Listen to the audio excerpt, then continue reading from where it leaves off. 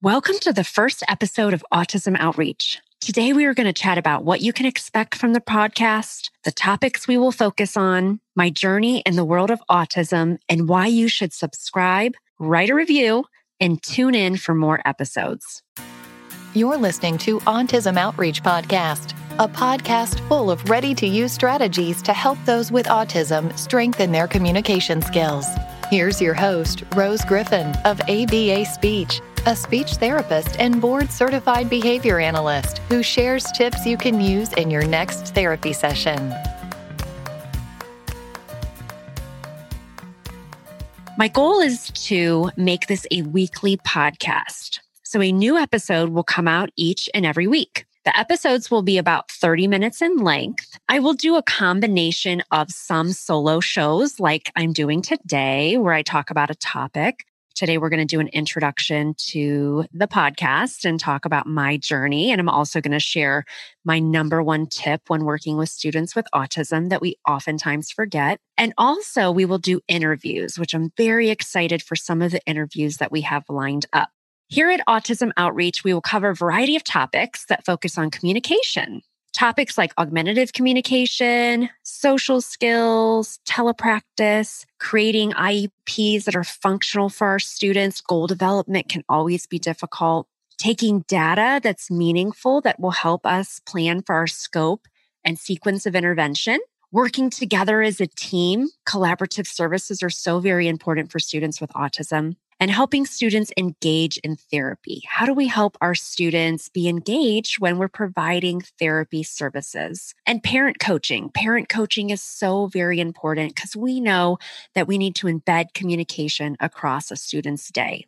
So those are just some of the topics that we will talk about on Autism Outreach. But we will have a focus here on this podcast about how to help individuals with communication-based skills. You name it, if it has to do with communication, and we will address it. If you are working with students or have your own child with autism and want to learn more about communication strategies you can use in your next session, then you are in the right place. You may already know a little bit about me from maybe being on my email list or hearing me do a talk at a conference or by following me over on Instagram. But today, I want to tell you about my journey. And across this journey, I want to share with you the number one thing that I do when I meet any new client with autism. And it's an easy step to miss. So my journey into being a speech therapist and a board-certified behavior analyst started with my mom giving me a career test, believe it or not, my senior year of high school. I really did not know what I wanted to do with my life. And so my mom is a teacher and she was doing a course and she was teaching a course about careers and job placements. And so she gave me a test and I took this assessment and one of the jobs that came up was speech therapist. I didn't know what a speech therapist was because I did not have speech therapy growing up and I didn't know anybody that had worked with a speech therapist, but we did have a family friend who was a speech therapist and she was maybe, 10 years older than me. So she was a treating speech therapist. So in my freshman year of college, I observed her and I shadowed her for a day. And it was such an amazing day. I'll never forget. We did all kinds of things. We went to a school where she worked with school-age students with autism. We went to a nursing home. She did some home health. And I thought, this is such a dynamic career where you can help people and it's fast-paced and it's science-based, but not a lot of math, which is good for me. And I just knew from that moment that that was going to be my major. And I never, ever looked back. I declared my major right when I started college and have loved the profession ever since. I went on to become a speech therapist. I had an amazing graduate student placement. We call it student teaching. You're working with a school-based speech therapist. And so I was working with a speech therapist in my area. I observed her at first and I eventually took over her caseload. And she had a lot of students who had pretty moderate to severe autism. I loved working with all the students that I worked with during that time in graduate school, but I really, really loved working with students with autism. This speech therapist had such a great plan for how to work with students. We would use adapted books. I was using Boardmaker to make picture books about community helpers and trying to do group lessons and one-on-one teaching. And she was such an amazing mentor about how to make my sessions fun, what to work on with students that were functional. And I really, really had an amazing opportunity in graduate school to experience working with students with autism. When I got my first job, I was working in a public school program, and that was for 1 year. And then they had a big crisis in their budget. And so it was really a blessing in disguise because it catapulted me into this journey of working with students with autism. So my second year of being a speech therapist, I took a position in a non-public program. So this was a program here in the Cleveland area, and it was an ABA type program for students who had very severe autism and experienced behavioral barriers to their learning. And this is where I really started to learn about using applied behavior analysis to help students increase their communication skills. And I was absolutely amazed by a lot of the students that I worked with. When we worked on language in a very systematic way, they were learning. And these were students that were oftentimes in advanced age. These were students that I remember one student wasn't even on my caseload, was on my friend's, but he was around 18 years of age. When he started at this school, he had no way to communicate except for using problem behavior that was dangerous to himself and others in his environment. And together, my colleague worked with her as a speech therapist, and we would do groups and all those types of things with special education teachers and OTs and BCBAs. And she was able to help this student at the age of 18 use a static device, meaning that when he pressed one button, it would say one thing and another button said another thing. And she was able to teach him to request things that he really loved and enjoyed. We would do things like get food from the cafeteria and do a luncheon. We would do things like take walks out on the grounds of where the school was at. And he was able to use his device for the first time at the age of 18. And while that really inspired me to want to spread the message that all students can find their voice no matter the age, that all students can communicate with the world, it inspired me to want to share that and to use those strategies with other students. On the other hand, it also made me feel really sad. It made me feel sad that this student went through life for 18 years without a way to communicate with the world. And I knew from that time, I worked in that placement for 3 years, I knew that that put me on a trajectory to help students with autism, who are hard to help. That's definitely what I'm most passionate about, is helping students who are not able to learn the way that we learn in graduate school. We learn different strategies in graduate school to work on joint attention and to work with emerging communicators, but some students don't respond to what we've learned. And so we need to learn new things. I remember that I had an outpatient at that same facility, and it was a younger patient, and he would come for outpatient services and I would work with him. And I remember feeling extremely nervous. And this student, I think, was 3 years old. And here I am in my 20s, but this 3-year-old made me super nervous because I never knew how this student was going to respond when I went to get him in the waiting room. Oftentimes he would come back with me, but then during the session, he wouldn't want to engage with any of the items that I had. He would cry. He was upset. And I wasn't sure how to reach that student. It made me feel really defeated and frustrated too, because I reached out and asked mentors and colleagues, what do I do with this student? How do I help this student communicate? And I really did not get any specific answers. And so I remember that feeling of wanting to do better and not having a lot of resources at the time. I mean, this was almost 20 years ago, so there weren't as many resources out there now. I don't think podcasts exist back then. There weren't as many online ways to learn about things, and people just were not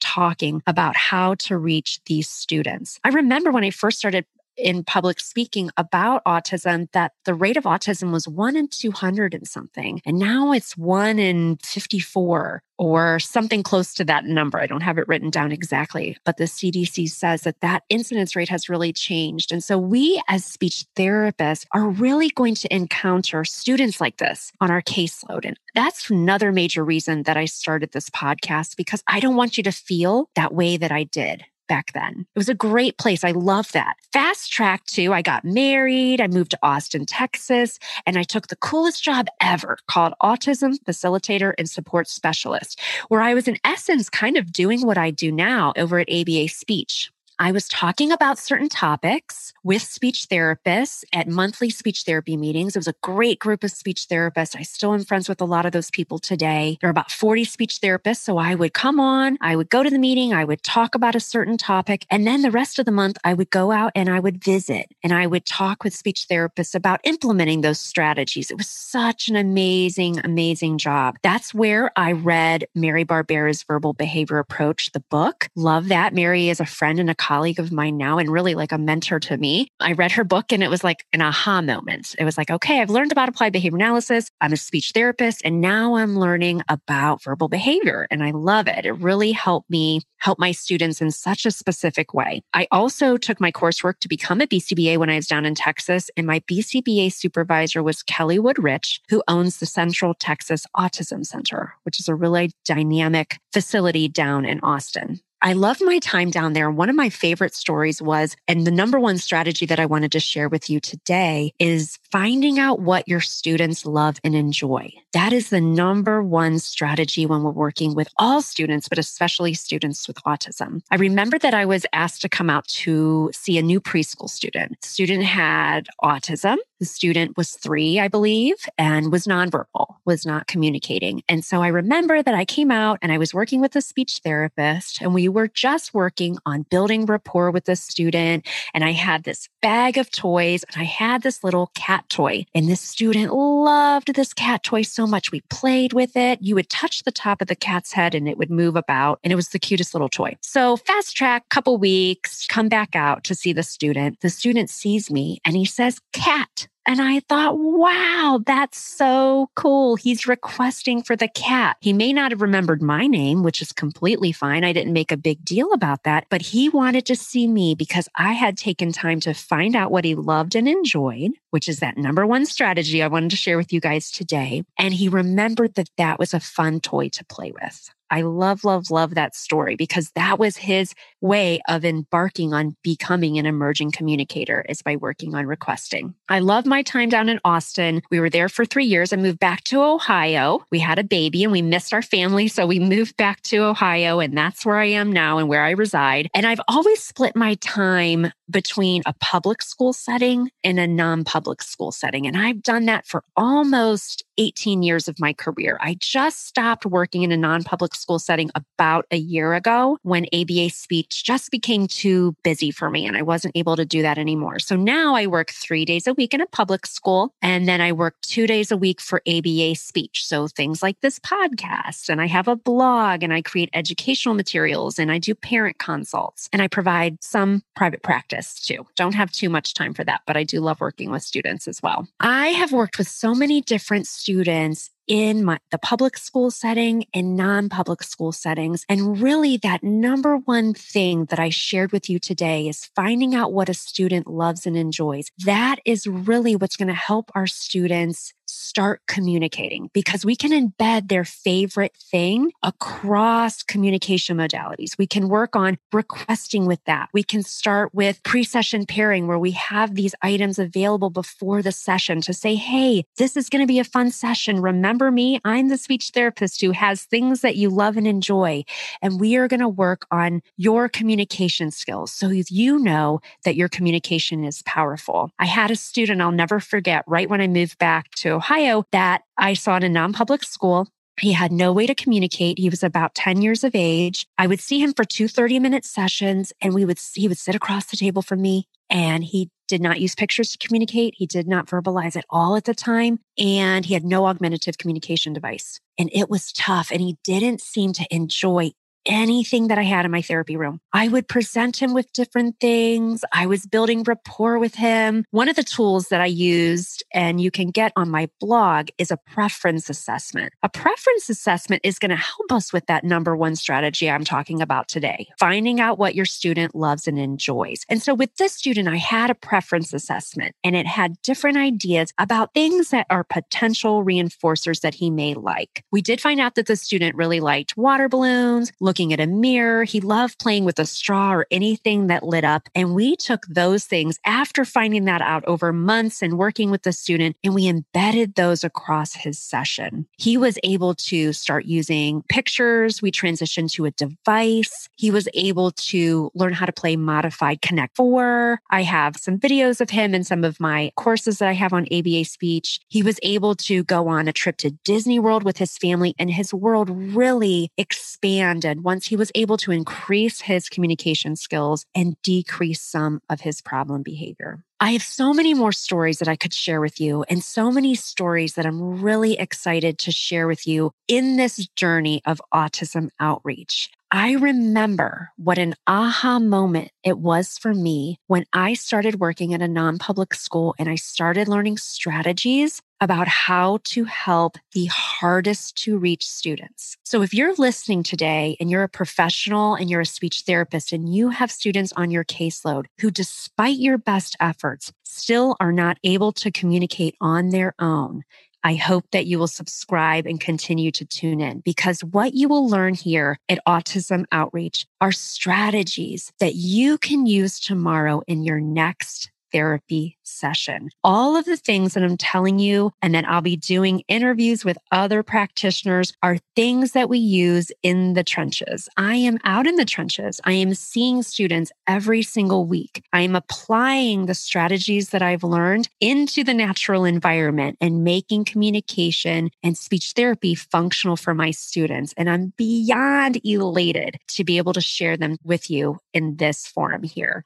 at Autism Outreach. The number one strategy that I wanted to share with you today is to tell you why you should subscribe to the podcast so you don't ever miss an episode. Make sure that you submit a review. I would love to hear your feedback, and I'm excited for you to be on this journey with me. The number one strategy that I shared today, among telling you about the podcast and telling you about my journey of being a speech therapist and a board-certified behavior analyst, is to remember to find out what your student loves and enjoys. And think about how you can embed that across your therapy sessions so that your student is learning that their communication is powerful and having fun in the process. For some students, it's hard to determine what they really enjoy. And so I often use a preference assessment. I have a favorite preference assessment that a colleague has created, and she has allowed me to use it on my blog. So I will make sure to link that in the show notes. I also wanted to mention that I created the name Autism Outreach because it takes a team to help our students. Who makes up that team? Parents. Parents are such an integral part of the team. The student is an important part of the team. Private and public speech therapists, private and public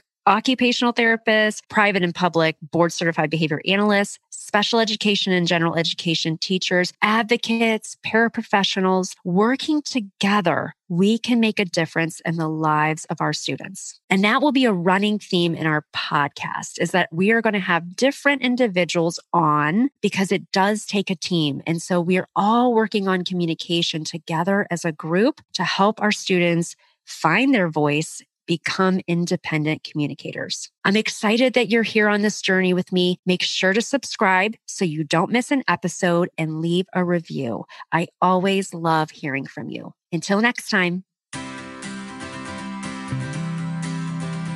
Thanks for listening to Autism Outreach. If you enjoyed the show today, make sure to subscribe so you don't miss an episode full of actionable strategies you can use in your therapy room. Write a review too. That would mean so much to me. I always love hearing from you. Have a specific topic that you want included on a future show? Reach out over on Instagram, ABA Speech by Rose, or visit me at www.abaspeech.org.